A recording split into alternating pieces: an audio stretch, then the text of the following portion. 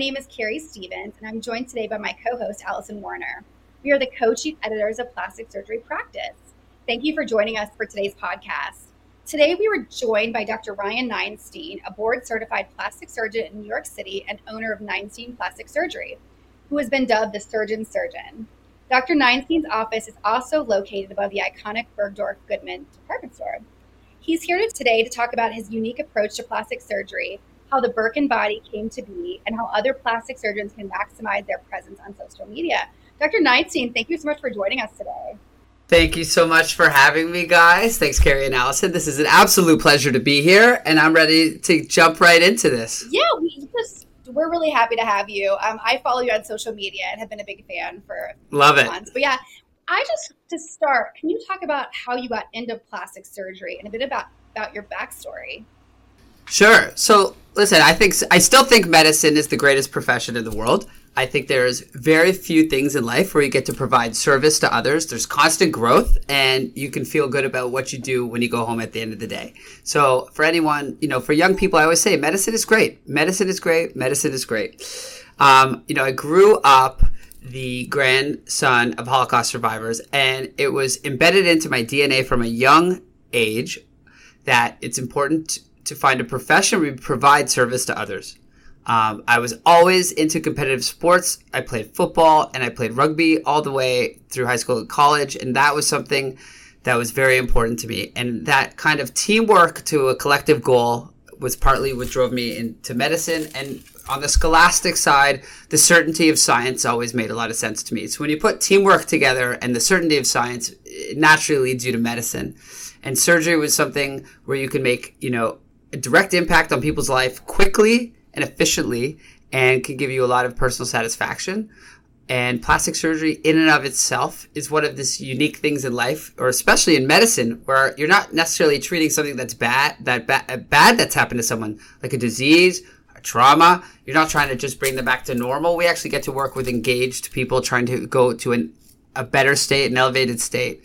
And the confidence we can provide people and the happiness is really fulfilling, and I think makes it a wonderful career choice. And if you can give a lot of people a lot of confidence and a lot of comfort within themselves, I think you've done a lot of good. Excellent. Well, since our brand is about the entire plastic surgery practice, from the clinical to the business side, how have you built a strong team at Neinstein Plastic Surgery, and what's unique about your culture there? Well, we have 4 core principles within our culture. And these 4 principles overlie, the underlying themes. So number 1, we seek out experts within their field. So when we're looking for an operating room nurse, we want the best operating room nurse. If we're looking for someone who's going to be a patient care coordinator, we're going to go across the street to the Ritz and we're going to take a concierge, because we want someone who has those innate talents embedded within them. The second thing we look for, and our second core principle, is really a consistent curiosity for knowledge. We do not look for people who are in neutral or in reverse in life. It is all gas, no brakes here, okay? We want people learning things all the time. And that feeds into our third core principle, which is they generously share knowledge. No one is on an island here. When people learn things from anything within the practice, it's shared. And then the fourth, and which is the hardest thing for people and why we have a select group who join here, you got to be able to take feedback. You're going to be taking feedback from left, from right, from up, from down. Okay, it is not a top-down, classic, siloed corporate structure where, the boss is telling everyone what they're doing wrong. We're always helping each other get better by recognizing things that we don't necessarily see. We all have blind spots, and when you take down the barriers to allow people, when you take down the barriers of criticism and know that people are telling you things that you're missing for a positive, there's just such more rapid growth. And being dedicated to the growth of others is the real, key secret for entrepreneurial success. So, to me, it's like your children. It's like you're passing on your DNA. You want to see your children succeed. You want to see everyone on your team succeed. Within us, we have people becoming professional photographers, becoming clinical nutritionists, people who are at Wharton in human capital, people are at Harvard in economic studies. People are always trying to better themselves. And, when it's good for the hive, it's good for the bee. Well, a follow up to that, in New York City where you practice, it's very saturated with plastic surgeons. So I'm wondering, Carrie mentioned the fact that your practice is above Bergdorf Goodman. I'm just curious, like, what is the vibe of your practice? Who's coming to see you, and why that location? I always believe that if you want to, make a splash and show people, that you're here for real, like you go to the best location possible. We have an iconic location. We want to be an iconic practice. We're not, Bergdorf Goodman's been here for 80 years. 9C Plastic Surgery wants to be here for 80 years. We're not looking for a first floor on First Avenue. I want penthouse overlooking Central Park because we're here to stay. And the DNA embedded within this building is immigrants who came with a skill and created something from nothing and built it up to provide the people of New York, the people of the world, a diverse collection of clothing from Bergdorf's, and they've been avant-garde from the beginning, new things that people thought were different and new, and what has become staples in fashion, extrapolating that to us. We have a diverse team. We serve a diverse community. It is the well-heeled Upper East Side patients, the Greenwich, Connecticut, Palm Beach, Paris, London, but we also serve a lot of people from RuPaul Drag Race.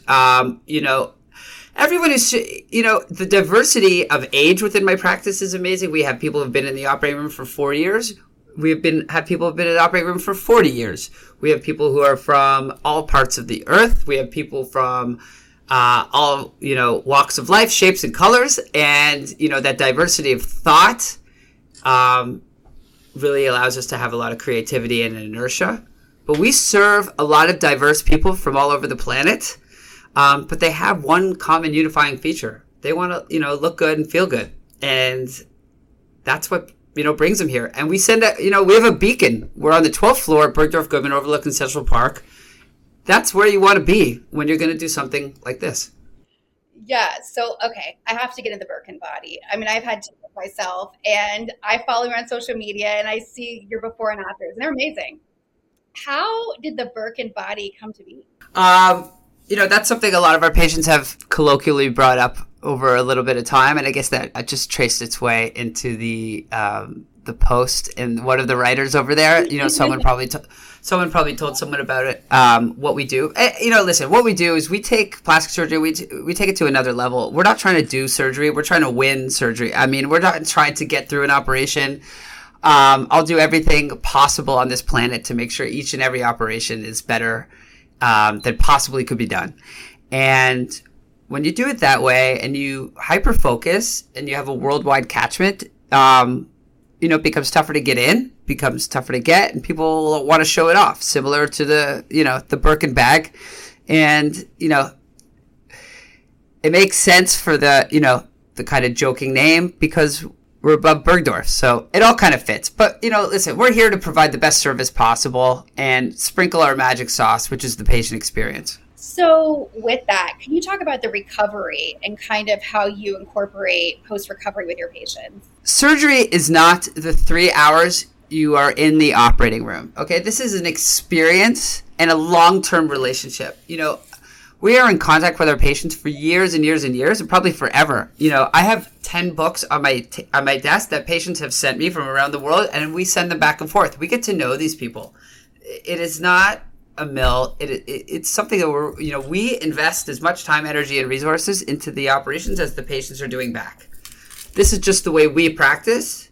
It's the way we believe people deserve to be treated in medicine. We think medicine should happen for people, not to people. And that's something we do. So just to give you a broad strokes view of how we approach recovery, it starts with the pre-op. 30 days before, one of our nurse practitioners becomes the Sherpa or the guide for the patient. We believe in nurse practitioners. I like that extra master's degree that shows a level of maturity and commitment. These people are all in, starts becoming the guide, and we get into diet and Amazon lists for ordering. We have private after nurse teams, okay? These are people who are trained, systems, processes, not only to ensure everything is safe, but to ensure the experience works well. Our patients are brought over to one of our partner hotels across the street, like the Plaza or the Pierre, with our nurses and our aftercare nurses. We have everything set up in the room, flowers delivered, 24-hour care. We have a whole system and process for the way the sheets are laid out, the way the medications are given. Everything is done in a certain way to provide the best experience possible because it's a big deal. And we talk about all day long, how do we take something that's scary? How do we take something that's overwhelming and make it enjoyable? Because nobody wants surgery. Nobody wants to electively be cut in half, but everyone wants what's on the other side of that mountain. And what's on the other side of that mountain is confidence. And when you can give a mom, specifically for me, I do a lot of mommy makeovers. When you take a mom who hasn't worn a bikini, who doesn't feel sexy, and you give her sex life back, her willingness and happiness to go on vacation and wear bikinis and wear form-fitting clothes, you've made a dramatic impact on that person's life. And it's incredibly rewarding to do that. But when we talk about aftercare, this is not giving someone a Word document, see you in a week, okay? And that's the reason I left to go out on my own, was I thought the status quo was awful. I thought I would never want my care like this. I would never want a family member to be cared like this. And I said, I'm going to do something about it, and I'm just going to go and do it on my own. We have 25 full-time staff involved in aftercare. Most offices have 3 people. Can you talk a little bit about the staff roles that you have within that? Yeah, so you need to have a strong hire, a strong organizational chart. And within that, you need to have systems and processes for communication and for the way patient information flows to and from the patient. So, it all starts at the front desk. They're like, walk into a restaurant, the maitre d' is going to set the tempo. They're the first person you see walking in, the last people you see walking out. Those are your patient concierges. They're really to ensure that the in-house experience is as great as possible. Then we go on to the back of the house. And inside the back of the house, we have a full admin people. We have, obviously, office managers, and we have people working the phones who are in close connection with the patient concierges and the office managers. Then dedicated patient care coordinators are going to help schedule. But then we have a whole team of nursing who are just clinical nurses. These are people who are just direct line of access to the patients. We operate on people from all walks of the globe. Today, I operate on people from 3 different continents. Wow. This is not, you can't have a little office where people just show up and have surgery. So dedicated patient concierge nursing, or if someone has a direct access to someone, whichever way they want to communicate. Text, WhatsApp, email, we give them direct lines 24 hours a day, 7 days a week. Because what you do is you unburden the complexity and create clarity. And through clarity, reduces anxiety, and you just set yourself up for a win. Taking the time, and, we just sent our team to the Disney Institute, to work more on just anything we can do for customer care, patient experience. So, and from the Disney, a lot of our team are going down to Patrick Bet-David's conference next weekend, The Vault, which is an entrepreneurial leadership course. So, with all the, top young gun entrepreneur leadership people from around the country, I'm sending a whole team of people down there. Awesome. Yeah, there's no reason you can't run your plastic surgery practice, your cardiology practice, like any other business. It's this, you have a service, you provide it, and you should pay, and people deserve to be treated, with all the bells and whistles.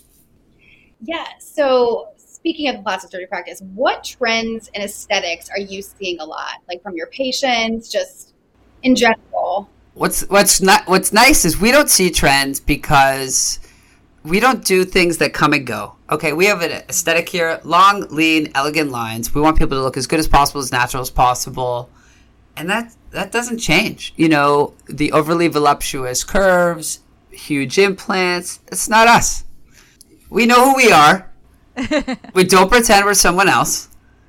Long, lean, natural, and athletic. Okay, that's who we are. We're not going to change. We have that New York attitude. We like things done a certain way to look, and that's who we are. We're not flippy floppy. We don't go with the times. We evolve, except for the high quality aesthetic we provide. Every other touch point in my practice will change. Every 6 months, most things should be different, because I always say in our teams meeting, I want to make ourselves obsolete because I don't want to ever give anyone a chance to make me obsolete. So speaking of that, the long, elegant, you talk about the athletic BBL. And is that kind of a departure from the traditional BBL? Yeah, we use fat for shaping, not really for volume. I believe that when you're sculpting the waist and the thighs appropriately, it just needs very little fat, which is super safe and like a super easy recovery. I think people want better bums, not just bigger bums. I do a lot of I see a lot of patients from Florida and South America that travel up for reverse BBLs, where they're trying to undo work done elsewhere because the aesthetic didn't match.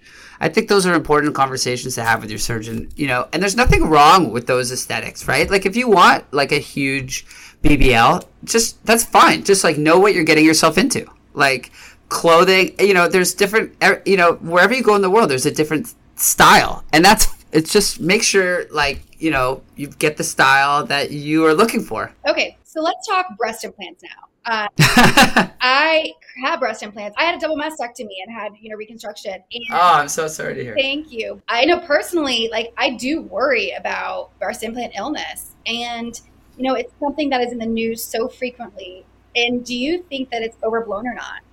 I think that if you put something in someone's body, anything, some people their body's not gonna like it, and that's gonna manifest itself in certain ways. And I think the answer to that is to take it out. That's it. Yeah, that's it. Well, okay, I want to shift gears a little bit, and let's talk. Let's talk. If you're allergic to something, stop using it. Yeah. No. True. Well, okay, I want to switch gears a little bit and talk about something that, is what you brought you to our attention, and that's your social media presence, particularly on Instagram. So talk to us a bit about how plastic surgeons can use social media to advance their practice, and, what are those top do's and don'ts for plastic surgeons that they should be keeping in mind? Well, Da Vinci said, few men have ever gotten anywhere by things happening to them. You have to do things, okay? So in life, you can't rely on anyone, nothing's going to happen to you. But I think it's super important, and if as a patient, I've been a patient of any type of medicine, you want to understand your provider. But the number one thing I'm really looking for is trust, right? I want to know that I can trust this person. So the simplest way on social media is to be transparent about who you are inside and out of the operating room, inside and out of the practice. Surgery, I wish I had all the pilots for every plane I ever take. It's trust. I want to know what this person does at night. I want to know what this person does on the weekend. I'm pretty hyper disciplined. I'm all in. It's 4 a.m. up reading. I like to read every morning before I start my day, and then it's in the gym. I like to go to bed early, and a lot of my weekends, it's exercise, family. And me and my wife like to go to, different events with our friends. But we're out early. We live, that life I live is important to my patients. So I think people need to be vulnerable enough, and that's very scary for most people. You have to be vulnerable enough to show who you are. And when people don't show who they are, that creates confusion because people are then left to guess. So I think, honestly, having your social media presence just to be an accurate representation of who you are and what you do, it's that simple. I think it's important to be constant and committed to it. People like to see that you are doing, the procedure they like frequently. People like to see that the procedure they want is being enjoyed by the patient, so testimonial. People want to see the process from beginning to end. They don't need to see the details or how the sausage is made in the operating room. I mean, people want the baby, not the pregnancy, But it's important to know you need to share with people what you do, why you do it, and how do they get it. But my number one thing to let people know is be vulnerable, open up. You do not have to be perfect. You do not have to be polished. People actually, if I see an account on social media that's perfectly polished, I'm immediately turned off because it's unrealistic and unrepresentative and inauthentic. If I'm going to a surgeon, I'd like to see that They have a very stable personal life, that they're disciplined, they're up early, they go to bed early. If I'm going to a surgeon and I'm seeing posting at nightclubs on a Wednesday, like I'm out of here, right? Yeah. I'm out. I'm done. That's a good point. Yeah. And people's personality comes out. If people are, complaining about people all the time and they're a negative Nancy or they're a bully, like that's not a nice thing too. You don't want to be going into someone who has that kind of mindset. People are very vulnerable when they come to a plastic surgeon, and they're going to see themselves and results and people through their own lens. And it's our responsibility to be able to see things through their lens. It is not a responsibility to try to convince them to see it through our lens. Good point.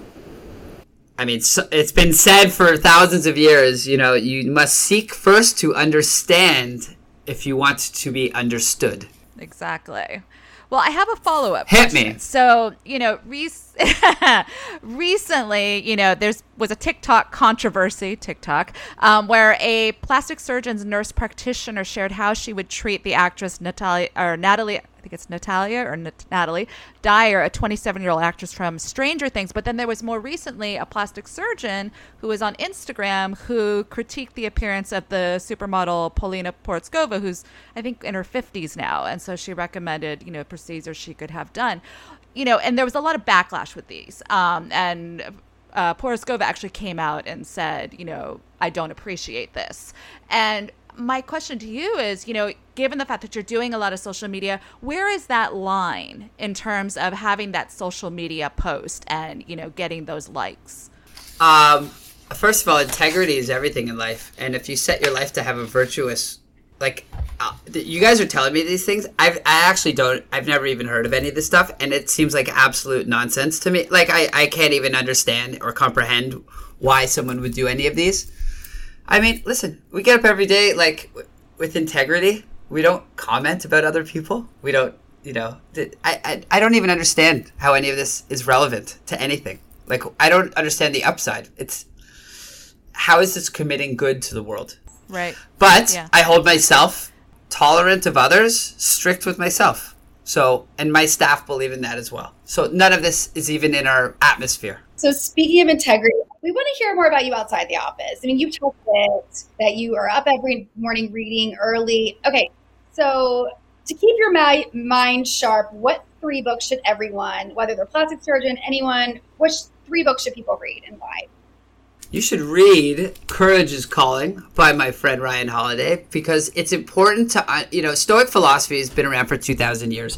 But if you go pick up a copy of Marcus Aurelius' Meditations, you're going to have trouble reading it. It's dry. It's in ancient Greek. Even when translated into Latin, it's very difficult to understand. But when you spin it with a modern twist into real life examples, when we talk about Hemingway and Churchill and Mother Teresa, and you can put in, Tiger Woods, Michael Jordan, all these modern things, you realize, doing the right thing for the right reasons, the right way, has been around for 2,000 years. And it's nice to have modern examples because that will help guide you. And then if you're looking for things that will help you actually, not just give you a rah-rah or a warm, fuzzy sense in your heart, you should read Stephen Covey's The Habits of Highly Effective People. Because when you do these things, if you actually do the things highly effective people do, as I do all day, every day, things matter. We talked about me waking up at 4 a.m. every day. I don't do that by accident. What that does, by winning the wake up, I create momentum for the day, right? I'm up an hour or two before anyone else. So in the course of a year, I'm going to get 30% to 40% more done than anyone else. You add that by 10 years, that's like 3,000% more productive. Wow. Okay. So that stuff matters. That's just simply by setting your alarm early. And then that's momentum. Okay. So now you're up, you're ready to go. You start reading, you get the mind going, you got to lubricate those neurons and those synapses so your brain is firing, and then you hit the gym. So now you're up early. It's 5:30 in the morning. Your mind's right. Your body's right. I mean, you're ready to go. So that day, you've already won, and now you're just starting your day. So those things are important. The third book I would suggest that many people read, and this is just a personal favorite of mine. I'm a big John F. Kennedy fan, and you should read Profiles in Courage. He won the Pulitzer Prize. I think he was an incredible person. I truly believe in his view of America. America is great when people do, hard things with a purpose. And when you do things, for your country, not waiting for people to do things for you. And I think if everyone just took a little bit more of that old Jack Kennedy, rah, can do, we'd get a lot more accomplished and move things in a straighter line to the ultimate goal.